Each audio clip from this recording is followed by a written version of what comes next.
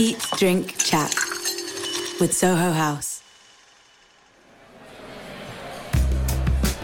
Hello and welcome to Eat, Drink, Chat with Soho House.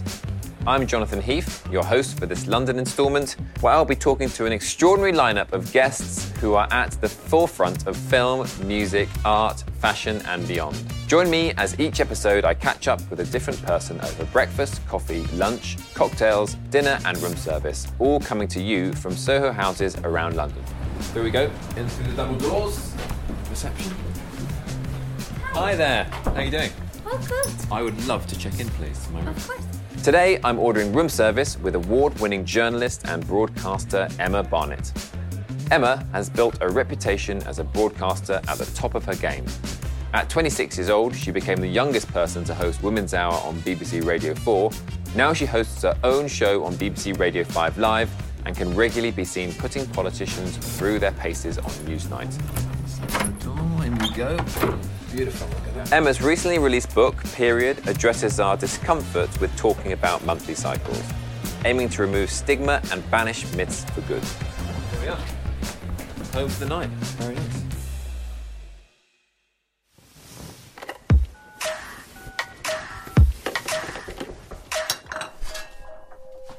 Come in. Hello. Hi, Emma. Hi. Should we have a hug? Let's have a hug. Okay. How are you? I'm all right. How are you? It's very nice to see you. Thanks for welcoming me to your bedroom. My abode. Here we are. The bath is near the bed. I don't usually sit and have lunch with a man I don't know very well next to a bath. Here we are. Thank you for having me. My pleasure. Beautiful blooms as well. Absolutely. So you've just done 3 hours of radio. So how do you feel after 3 hours of radio normally? Hungry. So Right. this is why I agreed to this, predominantly for food. Right. And Excellent. good chat. No, I'm like, the chat starts to die a bit at 4 o'clock. So you're still getting me in a You're still in the zone. post-adrenaline, let's talk to the nation state. Who was on your show today? We had Ian Hislop. Oh, excellent. We're talking about, is it beyond satire? Everything. Somebody wrote in today for Ian saying, do you think being a satirist is a real job?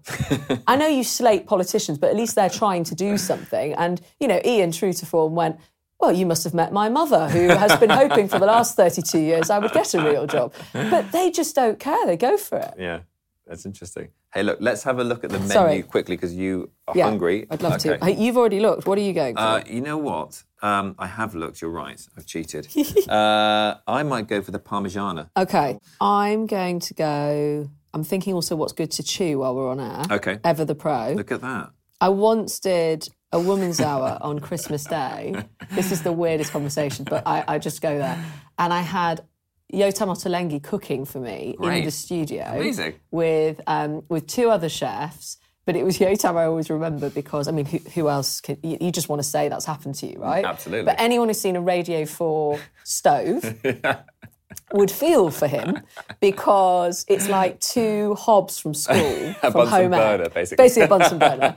And a man sits in the corner. It's usually a man with a fire extinguisher looking quite threatening during this experience. And then I think it was actually not him, but he was having a mare with some sauce he was doing because, you know, he has a million ingredients or something was going on. And then it was Allegra who was there as well, McEvedy, I believe her name, and she set fire to the goose. You had a goose cooking in the studio. She pre-cooked it. I mean, that's... Come in to finish it off, and then had one of those, what they call, where you glaze the top, like caramelise it. You know what I'm talking about. I'm the goose nodding, but I... briefly set fire. So that was the last time I ate on air. Okay, well, that's a good prospect. I'm going to go for the veal Milanese. Great. please. Look, I'm going to go over here and I'm going to order. Okay, dialing 0, I was told, so let's try that. Hello, reception. Can I order some food, please, to room number 12? That would be great. Can we get 1 veal Milanese, please? 1 Parmigiana, and we're going to get 2 glasses of Riesling, please. Fantastic. Thank you so much indeed. Do you get to travel a lot? Not as much at the moment. No. But since having our son 21 months ago, it's not a holiday. It's just, how did one of my friends put it? It's same shit, different postcode, worse kit. Yeah, I feel that. Have you done the kid thing? We have 2 daughters. Oh, wow, you know. Yeah, so Yeah, we know that. But they need to get to a different age, perhaps, where it gets a bit guess so. easier. I don't know. Yeah. Tell me that, please. No, when they can look after themselves, it's, then it's just fine. It's just then you just have to worry about the, water and stuff like that. But I'm at that stage. Yeah, I like that stage. So they can pretty much look after themselves now. Yeah, it's good. Well, we did a lot of travel before having. Yeah.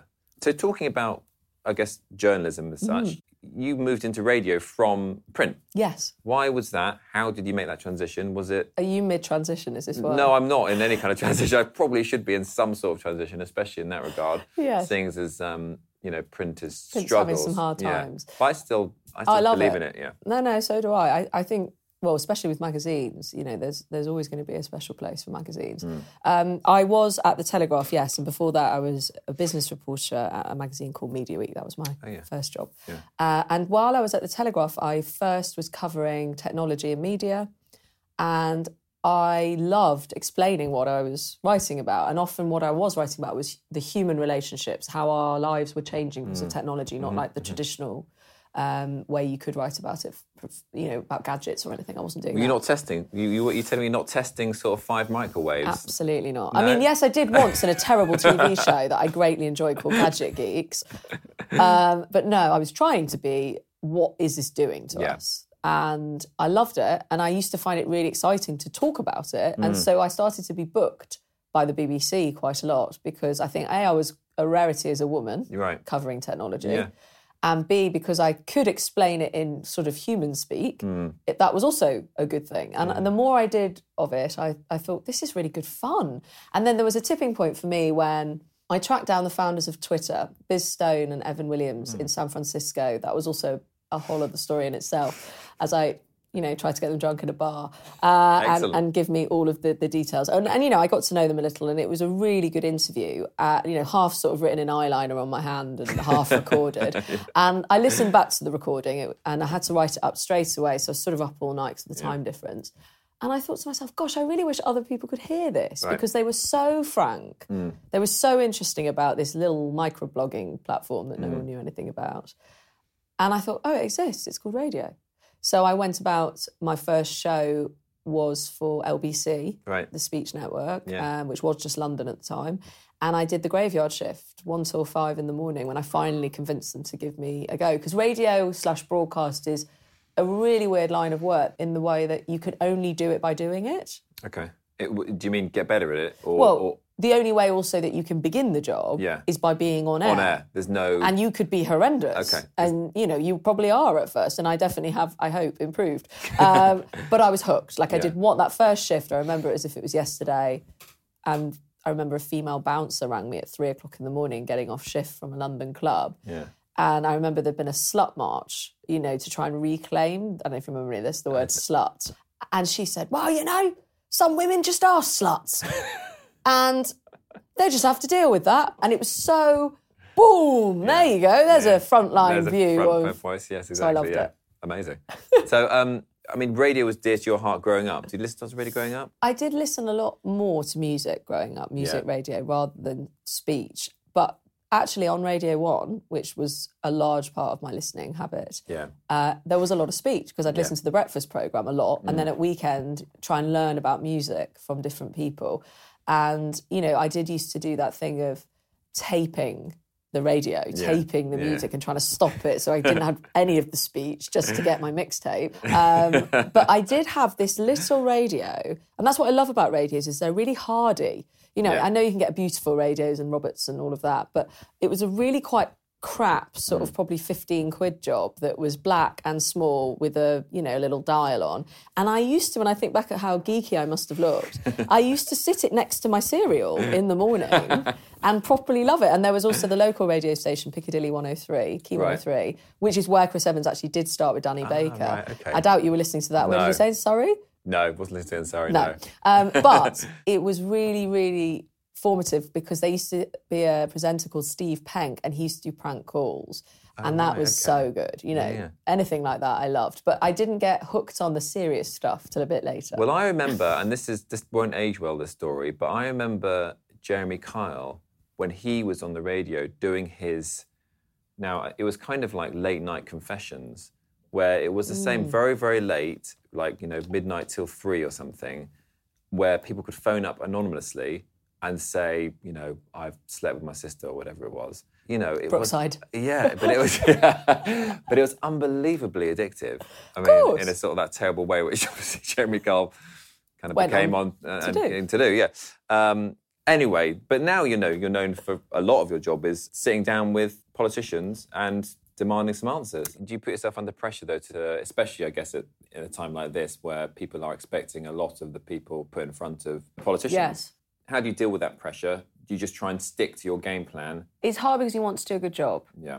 Sometimes those people may never be interviewed again or for quite a long time. So you're the one with the platform and you're the one with the microphone to give to them, and you want to do a really good job. You know, when I interviewed Theresa May, it was the only sit-down interview she did after the general election, which was the biggest political gamble she did thereafter, but I meant in the immediate aftermath. Yeah. It was the one that she chose to do. And we were in Downing Street and we were in her office, which, by the way, has a brilliant sign saying UK Prime Minister on the desk, just in case you forget. And... you know, you want to get that right because here's a woman who's just come to office, second female Prime Minister, and thought she had a majority on her hands. And she didn't.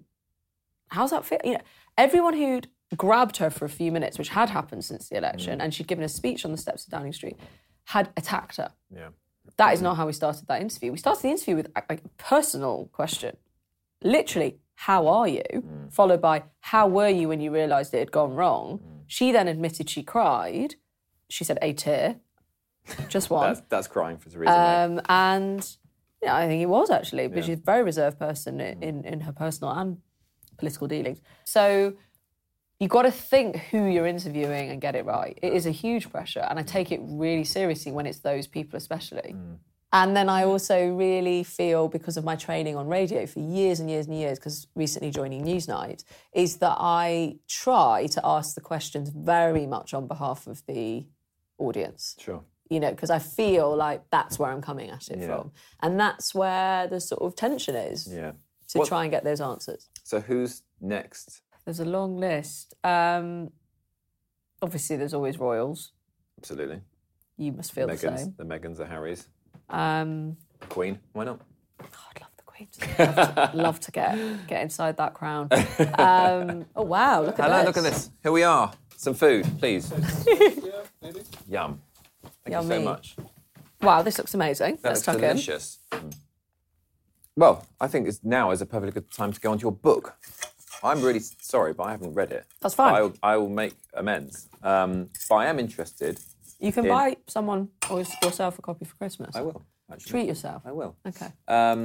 But it's around periods and discussion around menstruation, and I guess are a continuing taboo around the subject in terms of being able to talk about it openly and frankly amongst ourselves in wider society. Is that?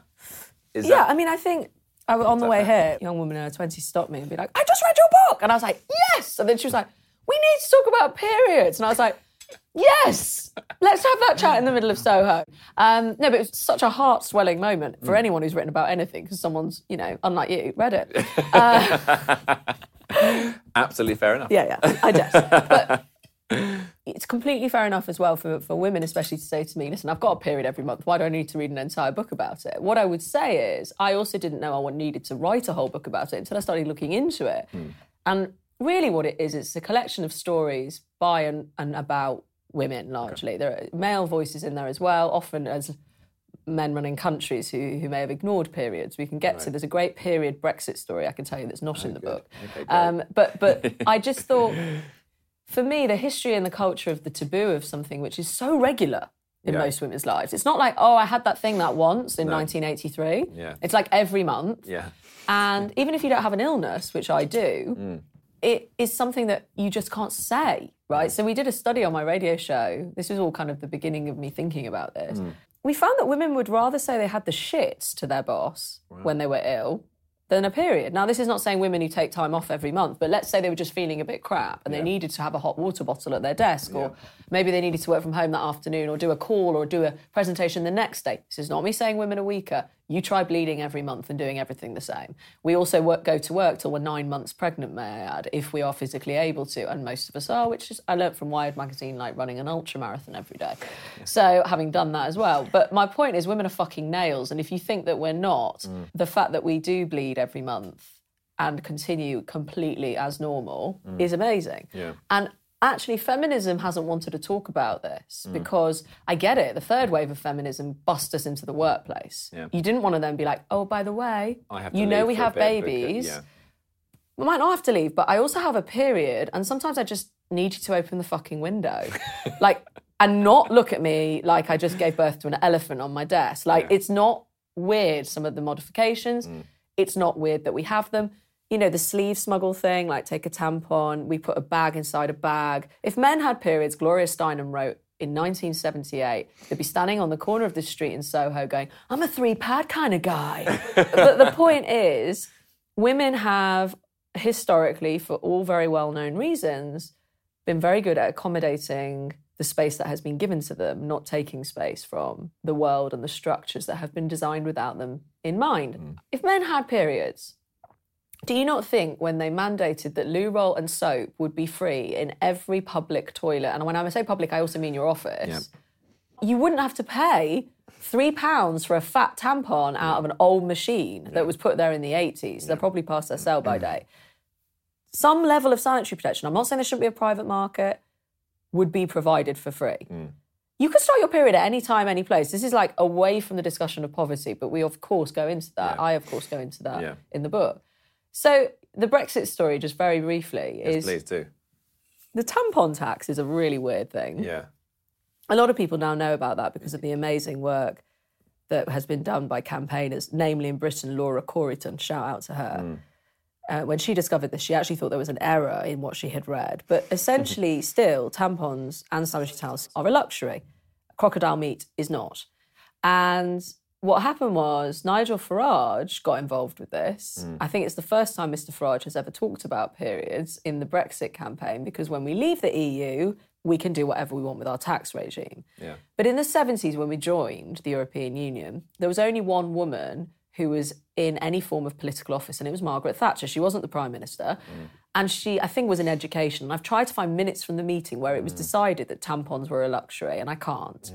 Anyone got them? Get in touch. And of course, you could blame her. Why didn't she speak out? But at the same time, if you were the only woman, do you want to start shouting about your period in the 70s? So it's systematic of the sort of the Just the men infrastructure. only. Yeah. Fast forward to 2019, you've got a man called Boris Johnson who's in a room, probably quite a hot room, trying to get a withdrawal act done, a new deal, or rather we should say 80% of Theresa May's deal through and a bit of 20% of his, getting rid of the backstop. If you like these things, you'll know what I'm talking about.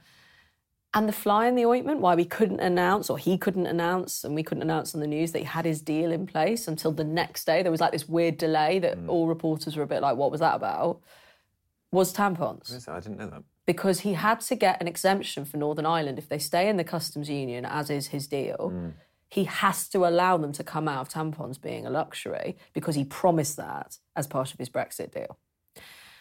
If you forget about women, the moral of the story is we will fucking come back to haunt you, as Boris Johnson found out. So I can actually link periods to even the highest office in the land right now. Yeah. But the bigger thing is about forgetting women. So the book is about bringing together the stories of women that haven't been brought together before. It's shamefully a lot of those things I didn't know, and it's fascinating. I've given you some highlights. You have, with great highlights, but it's also, it seems to me systematic of, because I was, I guess the kind of discussions I have around periods and I have 2 daughters. Me and my friends, maybe we're just like London, super woke, London-centric guys. I got that vibe about you. Yeah, well, I am. But these aren't problems with conversations they're having within families and, with husbands and wives and boyfriends and girlfriends. It's more when these conversations or women aren't being thought about in offices of power or boardrooms, those arenas where they're missing. I don't fully agree, because I do think you're super woke and super enlightened. Well, thank you very much. I'll take that quote. I think there are loads of issues, especially with sometimes religious minorities, where they have fathers who are quite traditional. Even their mothers don't really maybe want to tell them what's necessarily going on. Our sex education's paltry in this country. Yeah, right. So I think this is a conversation that has not yet to be had in many homes. Yeah. And women, I don't want to give women another job, but men are never going to fight for this to go away. But I just wanted to say one other thing is that by something staying taboo, I use humour strategically in my whole life to be taken very seriously.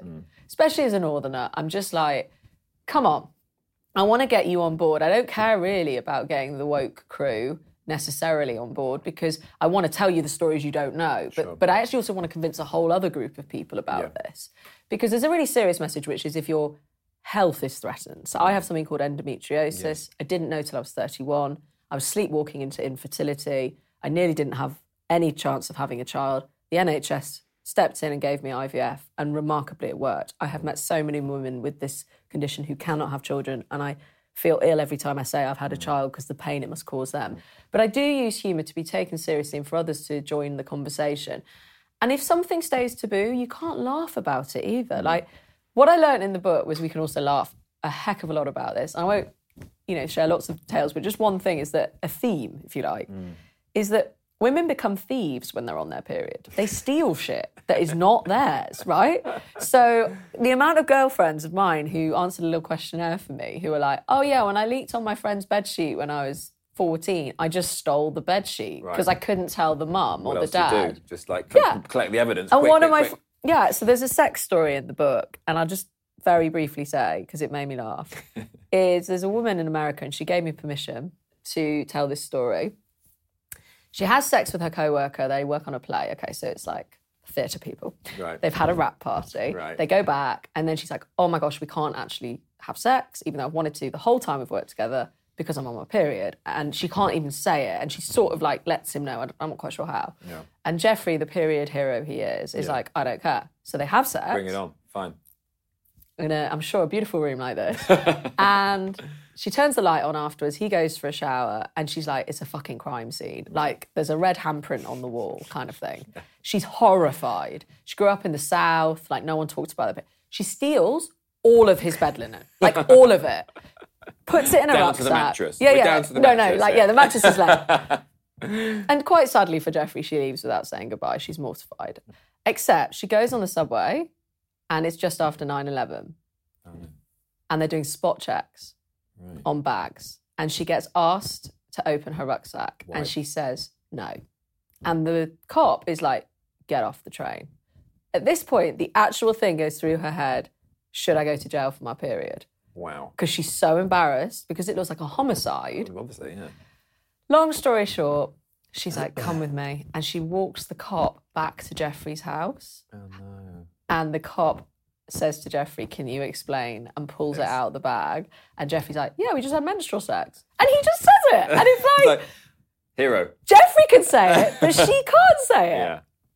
I rest my case. Wow. Emma, it's been really very lovely. And I'm sorry you've been talking so much because you've vaguely been able to enjoy the food. Yeah, I'm going to down a schnitzel. Thank you very much. Thank you so much. This episode of Eat, Drink, Chat was brought to you by Soho House and Radio Wolfgang. It was hosted by me, Jonathan Heath, and featured Emma Barnett. It was produced by Eli Block, Natalia Rodriguez, and Al Scott, and the executive producer was Harry Watson.